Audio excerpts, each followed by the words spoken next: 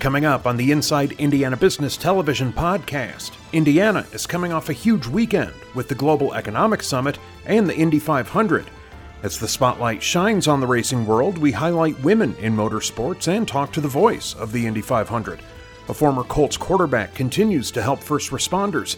Indiana continues the effort to attract remote workers. And we talk Indiana business and energy with our partners at the IBJ. Welcome to the Inside Indiana Business Television podcast. I'm Andy Ober.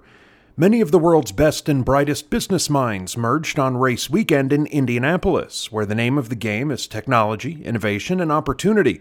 Ahead of the Global Economic Summit, Governor Eric Holcomb spoke with Inside Indiana Business host Gary Dick about what the event can achieve. Well, you've been a busy guy and your team very busy. This week, I think historic in terms of size of investment. Let's start, first of all, with the more recent, the Eli Lilly and Company investment. $2+ billion, innovation park in Lebanon, Boone County, manufacturing facilities, high wage jobs. Your reaction to that investment? And as you mentioned, great careers of the future.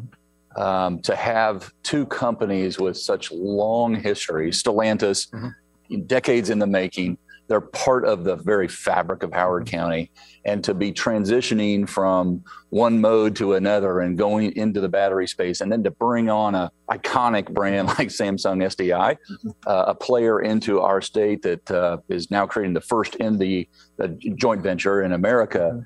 This is nothing but good news. And then, Colonel Eli Lilly's legacy, Dave Ricks and the whole team Lilly is living up to it and surpassing it. It's never been stronger. And you don't have to look at the stock price to look at that. You can look at what they're doing around the world. And great news is they're going to be doing it, making it right here in Indiana. Manufacturing research to be taking place there. There's a lot of talk about research triangle, Silicon Valley, the connection between Purdue, I-65 down to Lebanon and Boone County, Indianapolis, the airport. In your view, what can this be part of in terms of the bigger picture? The good news for Indiana is, and we've talked about this before, but the READY grant proposals that regionalized our state into 17 different regions. But I almost see these lightning bolts all over the state of Indiana of connectivity. And so you're tapping into a research institution like Purdue or Notre Dame or IU. The good news, we've got them spread out. We've got these, private universities and colleges, Ivy Tech Community College, Vincennes University. So they're really close. And they're key components to making sure we can skill up all this new business.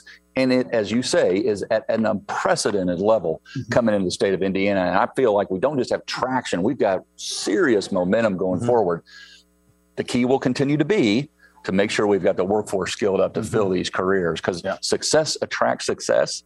And as you can tell by the attendees here already, they love what they see. Yeah, Kokomo, traditional old line automotive town, manufacturing town.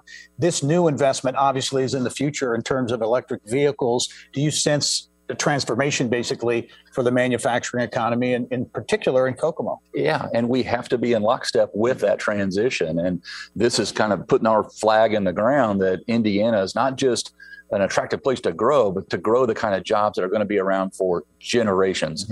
And that was a huge statement by Stellantis and Samsung SDI to come to Indiana. Fierce competition. And we have to understand who our competition is, and have packages that we can present that are not just competitive, but that can win the day. And I can tell you, I'm very bullish on the second half of the year. Well, let's talk about that quickly. We're almost out of time. But in terms of the overall investment, capital investment in Indiana this year to date has already surpassed last year. Yeah. And I have a little context. I first came into the State House working for one of my predecessors when I had a little less gray hair. But he rightfully created this public-private partnership, if you will, this IEDC, and with a board, the governor chairing that board. In the 12 years before I came into office, 2 of those years we did over $5 billion in CapEx. 2 of those years since 2005 to 2016. And we've done $5 billion over that for every year I've been in office. And this year we did it in 5 months. So, we were over 10 billion before the 2 big announcements. By the way, we did $340 million in Fort Wayne on Monday. We'll have another announcement Here soon, in the racing industry, McLaren, who will invest another $25 million in the Boone County area as well, Whitestown. And this is very exciting to have that kind of expertise where that team will come and skill up and have access to the latest technology, training, practice their pit stops. This is consolidating our racing prowess from a global perspective, and it's all draining right down to us. Big week for Indiana economic development. Big week to showcase the state as well at the Global Summit. Indiana Governor Eric Holcomb, as always, thanks for joining us. Happiest governor in America. The Global Economic Summit aims to benefit the state and its companies. Columbus-based Cummins chairman and CEO Tom Linebarger came on the show to talk about key takeaways. Cummins, obviously a very global company. Your first impressions, I guess, of this first ever Global Economic Summit? Well, since COVID began, I've stopped taking for granted the fact that you get together with people and connect and actually people who have the goodwill of the state and the economy in their minds. It's really, that's a remarkable thing these days, and I'm really pleased to be here. I also give the governor and the Indiana Economic Development Corporation a lot of credit for trying to find things to bring us together. It's a tough time. There's a lot of challenges. There's a lot of things dividing us, but making the state better, developing the state is one thing we can all agree on. And I think they've done a great job of bringing in people from all over to create more opportunities for people in Indiana. Governor Holcomb, Secretary of Commerce Brad Chambers, and others have taken a number of global economic development trips. This an opportunity to bring those folks from around the globe here. As you think about Indiana's position on a global stage, how would you assess it? You travel the world for Cummins. How would you assess where Indiana's position? I think Indiana fights above its weight. Like we're doing better than our size, and we have a lot of opportunity left to go. Yeah. I think by investing more in our education of our students, investing more in our environment so that we can attract and retain the most talented people, we have more opportunity. But already, I think we've got kind of all sectors of the economy working on trying to create these opportunities. That's what I was saying. Like the governor continually reaches out and says, hey, can you help me bring more companies in?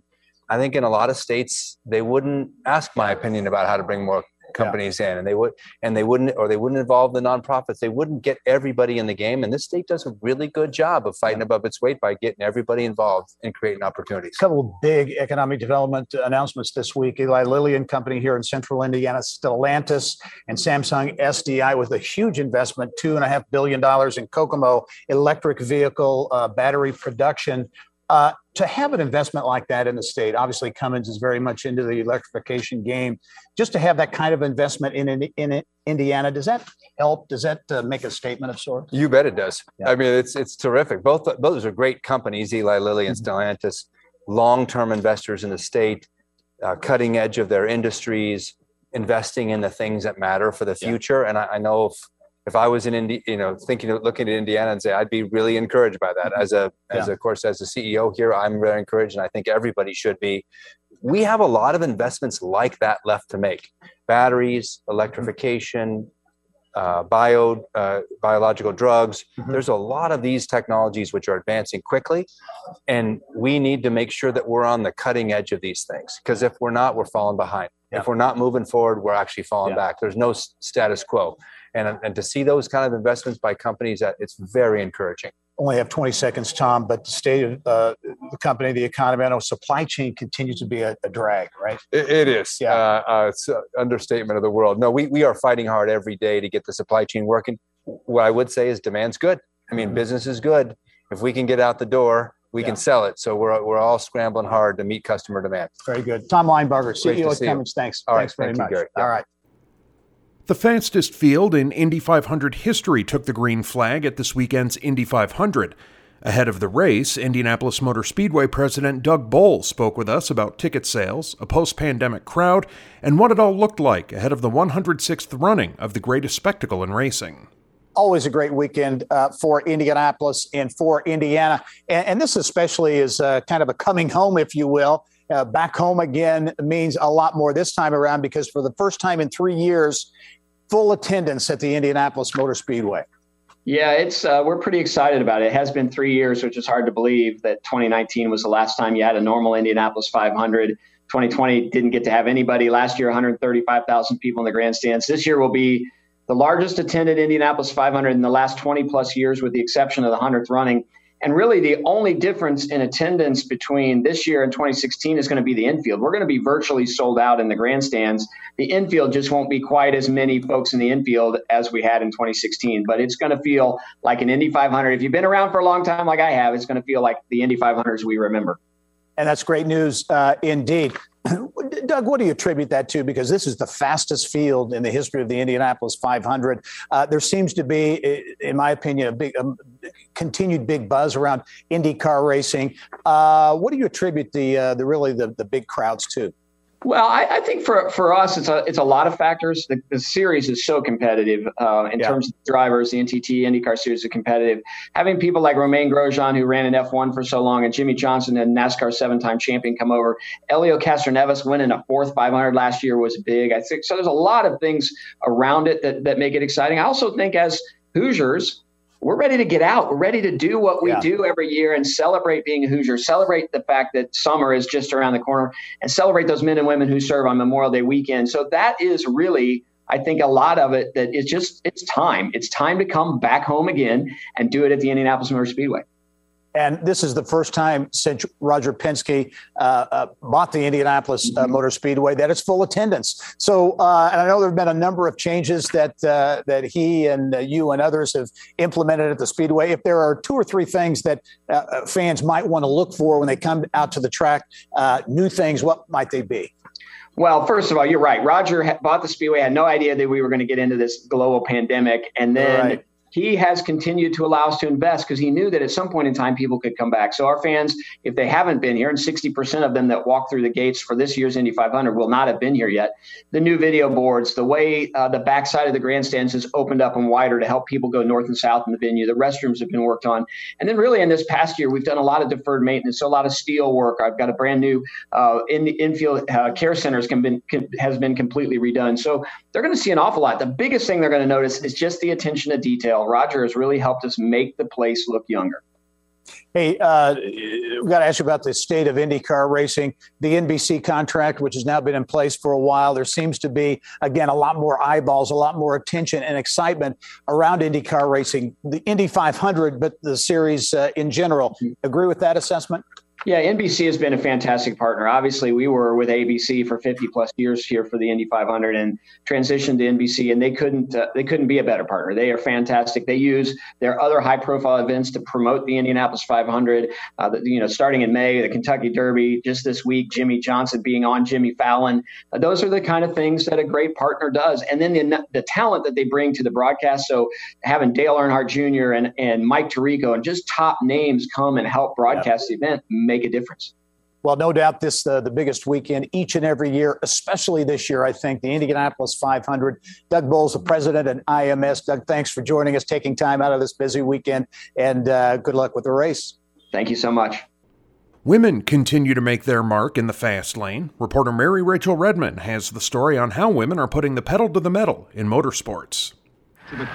For decades in Indianapolis, most race teams in the pits looked like this. In fact, female reporters like myself weren't actually allowed down into the pits until 1971, and that went for most women who, unless they were part of the pre-race ceremonies, were relegated to the grandstands.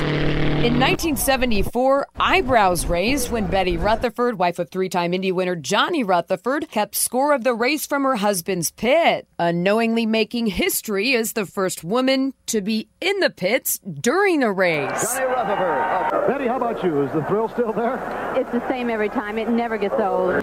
Then along came Janet Guthrie in 77, and the floodgates ever so slowly began to open for women in racing. Now, nearly 45 years later, one of the most recognized names in all of racing is teamed up with PNC Bank to promote women in motorsports.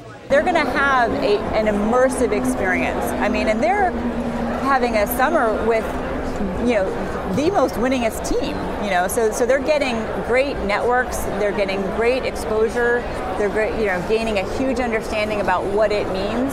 But interestingly enough, they're also understanding what are the barriers for others. And they are passionate around breaking down those barriers so that other women can, join motorsports and join, and quite frankly, other industries that maybe are a little bit more male-dominated. Across the finish line, and we got the final time. 20-year-old Jennifer Short just finished up her sophomore year at Purdue.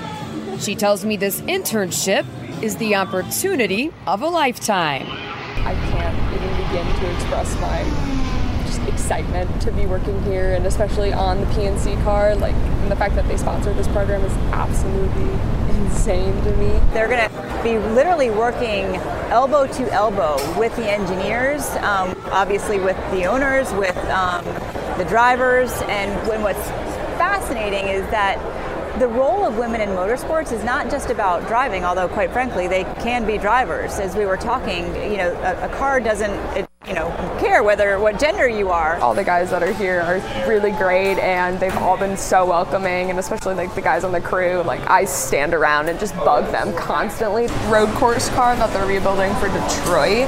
Okay. And Detroit's next weekend, and then this one is the one that's going to run at the 500 on Sunday. So is that the record breaker? Yes, that one.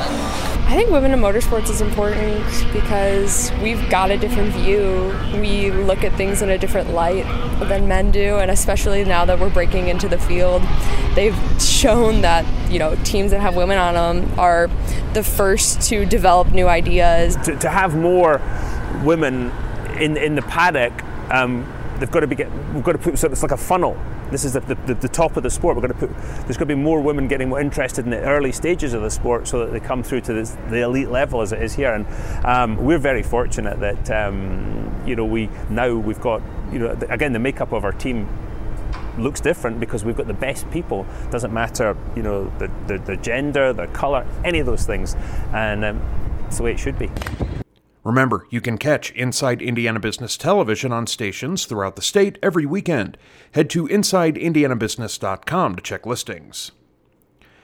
Every year, the Indy 500 is one of the most fascinating broadcasts you can experience. Mark Janes, the radio voice of the 500, joined Bill Benner on Inside Indiana Sports to talk about this year's race. It has to be a wonderful occasion for you personally to have the honor of being the voice of the Indianapolis 500 as you've been since 2016. I used to make these up, Bill, on my mom and dad's living room floor in Monrovia, Indiana, when I was a 5th and 6th grade student at Hall Elementary. And so, it's been a crazy ride for sure. A lot of peaks and a lot of valleys, but this is a peak for sure. And I'm honored and privileged to serve as the anchor for the 7th time. It is, you mentioned, started with this network in 1996. I said after the first year, I thought they were happy, but I said, if they don't ask me back, I'll have done it one more time than a lot of folks get to. So I guess, my friend, for 25 years, I'm playing with house money, as they say. So we love it. Well, we're coming out of qualifying, and we have the fastest field in Indianapolis 500 history, led by Scott Dixon, who set the record for a qualifying attempt, more than 234 miles an hour. That alone sets this race apart as we await the green flag and your call. Yeah, I mean, the fastest field from first through 32nd. Stephen Wilson, the 33rd starter, because of engine issues, didn't get to posted time. But no, it's impressive what they've done for sure. And I think it shows the energy and the work that is put in by these teams and these drivers, and certainly the engineers to, tweak the setups and make these cars go faster and faster and faster. I think all in all, given the conditions and how uncertain they were over the course of the weekend, I think that adds to the abilities of the people who call the shots and how to set these cars up. I also think they benefited from, a couple of days of solid testing in late April. And then, they lost only one day to weather of the 4 days of 6-hour practice sessions that they had scheduled leading up to the Indianapolis 500 qualifying weekend. So a lot of things came together, I think, to allow these teams to put down some incredible speeds. Well, Mark, just like we have race teams, we have the incredible radio team. You have 10 on-air people, behind the scenes folks. What's it like? I mean, I assume you're kind of the captain or the quarterback of that team, but to coordinate the 200 laps, all the things that come up to it, then the green flag, the checkered flag, I mean, it has to be an enormous task, but one that you look forward to every year.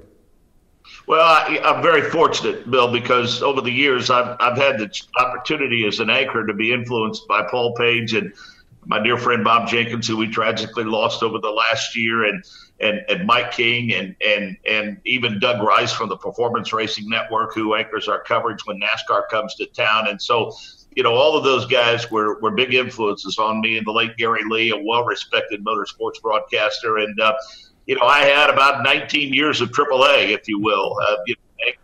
Some of the supporting events like Indy Lights and MotoGP. And so, I was able to kind of hone my craft as an anchor to put me in a pretty good position when the time came. But I think as much as anything, I'm just surrounded by incredibly talented people, guys that are, they see this like I do as a dream come true. And they were fans of this event and fans of this network. And they don't take their responsibilities lightly, and neither do I.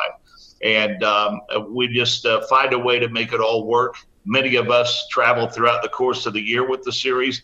Many of us have worked together for, over a decade now. And in the case of Chris Denari, I've been with him for 2 decades on the radio network. And so, as you well know, when you have that kind of camaraderie and consistency and mutual respect for one another, it can result in a pretty good product. And it's just my job to put them in the position to put their incredible talents on display and let them do what they do. And quite frankly, they all make my job much, much easier. And they do something that's not easy to do, Bill. They make me sound and look good, and I'm eternally grateful to them for that, for sure. Hey, Mark, we got about 30 seconds.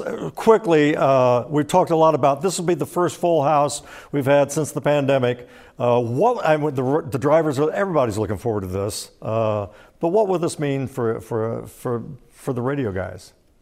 Well, for us, we're thrilled to death for the fans. And I know a lot of folks like you will be there with headsets on, listening to us on the radio network. But, we were happy to be able to paint the picture for those that couldn't be there the last couple of years. And I think more than anything, we're just thrilled to death to look out the window of our broadcast booth and see that place full as it should be, and all will be right with the world. And we hope we never have to endure what we endured the last couple of years again. But we're thrilled for the drivers. We're thrilled for ourselves to be able to experience the magnitude of the event with all of those people there.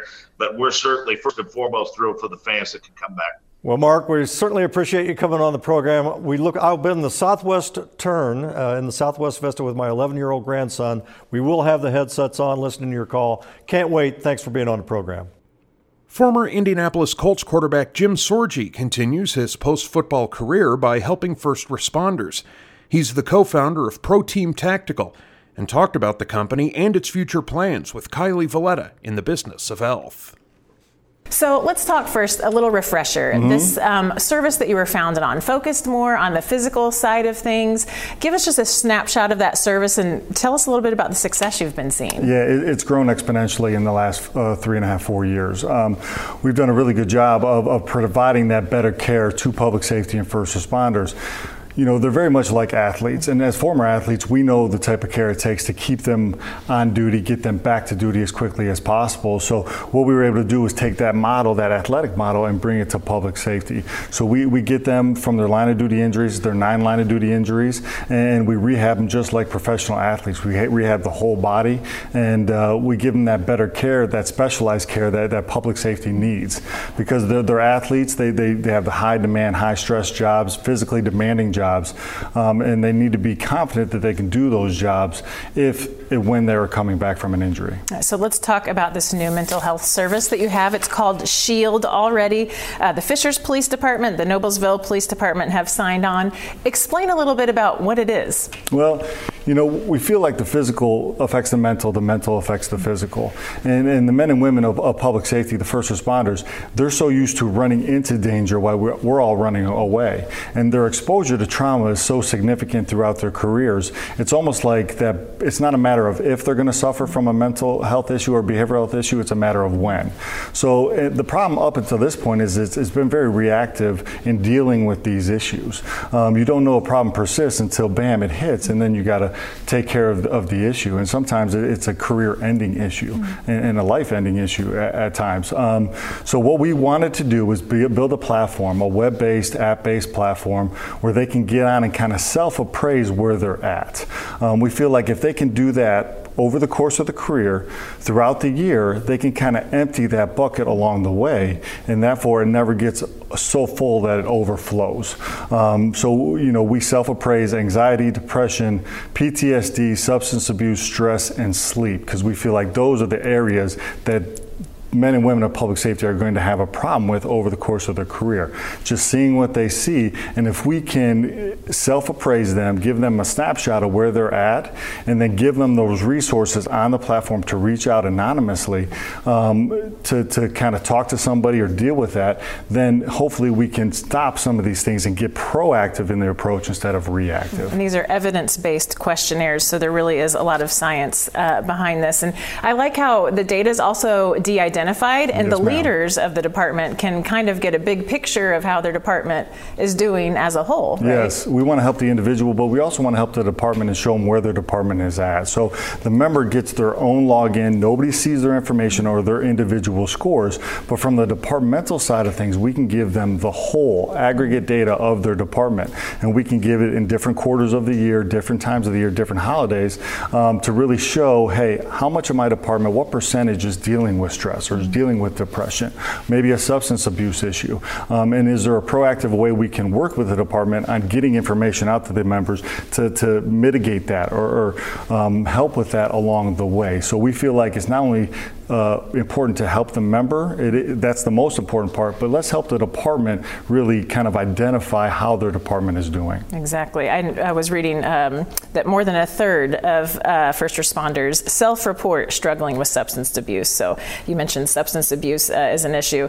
I do want to talk about, you've expanded your footprint a little bit. You've been mostly in central Indiana, all in central Indiana, and now you have a new location in Maryville, yes, very far north. Tell us why you chose that area. Very excited about our Maryville location. It's a flex space, so it's got rehab, but it also has warehouse space where we can do some job-specific activities. Growth has been exponential. IMPD has their facility, IFD has their facility. We got a facility at Local 416 Union Hall in downtown on Mass Ave, up in Westfield at Grant Park. But how can we expand our reach into a population that has an enormous amount of public safety community? And Maryville was kind of that location. It was a place where we could put a location and not have these men and women have to drive so far to get this specialized care. So very excited about that location. It's kind of open right now softly, and then we got our open house on June 9th, and then hopefully we'll start to see the first responders come through there and get this care for the rehab. Exactly. Well, we are out of time, but I do want to mention you launched Shield, the mental health product, at the FDIC conference. Yes, so congratulations on the new product, and keep us posted. Thank you very much. Working at home, at least part-time, seems to be here to stay, and it's creating a new dynamic in the workforce that propels the race to attract and retain talent to a whole new level. Indianapolis-based Make My Move is looking to help. CEO Mike Rutz joined us in our Eye on Education segment. This remote worker phenomenon issue, if you will, it really is spreading. Obviously, not just here in Indiana, but all over the country. Give us kind of the thumbnail sketch of the remote worker situation. Well, the size of the market exploded due to the pandemic. Obviously, we went from 5 million to over 60 million in a matter of weeks. We think 40 million are going to stay full-time remote. And a study was just released a couple months ago that said around 19 million of them plan on moving in the next 3 years. So we see a great opportunity for the state to be able to recruit these folks. Make My Move launched in December of 2020. Bill Osterly, the celebrated entrepreneur, really passionate about Indiana. Give us the model, if you will, for Make My Move. Sure. So we work with communities to effectively be able to market themselves. Help them understand what the magic in their community is and why people would want to work there. And then we deliver that marketing message to a targeted audience of people, remote workers, who can basically take their job wherever they want. They're geographic free agents. They're chasing cost of living. They're chasing community. And Indiana is a great place for them to come live. And multiple communities in Indiana are participating and offering a variety of incentives, right? Yeah, we got some good ones. I mean, my favorite is Greensburg, Indiana, which offers grandparents on demand. Greensburg, a town of 13,000 people, had 2,000 applications. Wow. In West Lafayette, Bloomington, a variety of different towns, all shapes and sizes. All right, you've got a new program that's getting a lot of attention, the Indiana Remote Start Fellowship Program. Sure. So, Bill co-founded the OR Fellowship, and this is structured loosely on that same idea. you mentioned 37% of college graduates took a remote job. That is a staggering number. Yeah. You equate that to Indiana, it's over 10,000 students, right? So we see it as an opportunity to retain students that are graduating from Indiana colleges and universities, but also to recruit from out-of-state colleges and universities by offering them a differentiated experience than they would otherwise have living in another state as a new remote worker. So this is basically networking and other opportunities, right, that you would typically get in an in-person environment. You're operating in the remote environment. Absolutely. Employers are still trying to figure this out. We have very low confidence that the majority of employers know how to onboard early career folks in a remote setting and provide them with the career development, the networking opportunities, the mentoring that you need in early career. It's hard enough as it is, even when you're working in an office with folks, and so we want to be able to provide that to these students or these early career workers. Talk about the early reaction to this fellowship. And is this unique around the country? Yeah, it's the first one of its kind in the country. We want to make Indiana the leader in remote worker recruiting. So we have 13 communities already that have programming in place that are good landing spots for these folks. Again, they're all different shapes and sizes. They're rural, they're urban, they're suburban, there's college towns. So we have a great head start to be able to land these new career workers. You and I were talking before we started here off camera, and you talk about this trend or the numbers that seem to point to workers leaving urban areas and going to more suburban and rural areas, and the remote workforce is a big driver. Remote work is driving a tremendous amount of this. I love to use the term geographic free agents, right? They have new freedoms, and we know just from surveying and polling and studies that they're chasing affordability, which Indiana has. They're chasing community, which Indiana has. And right now is the time we want to play offense as a state. Mike Retz is the CEO at Make My Move, a new program, a fellowship offering some unique opportunities for remote workers. Mike, thanks for joining us. Tell Bill Osterley we said hi as well. We'll do that. We'll talk to you soon. Thanks, Gary. All right. Our partners at the IBJ are out with their annual innovation issue, this time focused on energy, looking at everything from solar energy to electric vehicles and battery storage. Editor Leslie Weidenbender joined us with more. It's fun to be here amidst all this excitement. And you've been around a bit. What do you think of what they have set up here? I think it's pretty amazing. A lot of important people here, and then a lot of others from different places. And there's so many conversations going on. It's been really interesting to watch. Okay, your annual innovation issue that is chock full of a lot of really interesting stories. A lot of it focused around energy, which is very timely. Yeah, when we started planning this a few months ago, we had no idea there'd be the big Stellantis announcement this week. But we are really focused on different parts of the energy sector. And one of the most important stories we've got is by John Russell. And it's about the importance of energy storage, because so much of how you are able to store energy, whether it's in batteries or whether it's through some mechanical means, that determines how you do with solar, how you do with electric cars, all of those things. Yeah, Battery Innovation Center, I know in Southern Indiana, a big player in that space. The explosion of solar. We're seeing it everywhere. The largest solar array in the country in Northwest Indiana. That's going to be a big piece of the issue, too. The growth in solar. We're talking about wholesale solar mostly. The growth in solar here, just amazing. In fact, fourth largest growth in solar in the country is happening in Indiana. Well, that is interesting. Allison Transmission, old line company, been here, of course, for decades, doing new things, especially in innovation with this new innovation center. Absolutely. And they're trying to figure out what is going to be their role in the new electric vehicle industry. You know, when you make traditional transmissions,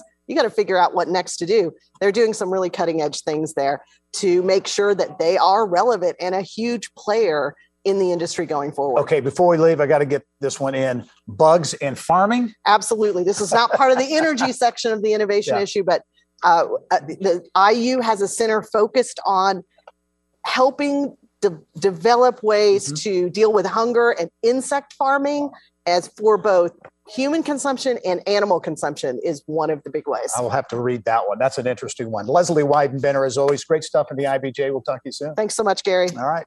That wraps up this week's Inside Indiana Business Television podcast.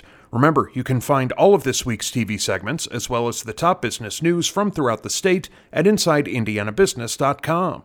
While you're there, you can also subscribe to our platform of free e-newsletters. This is Andy Ober for Inside Indiana Business.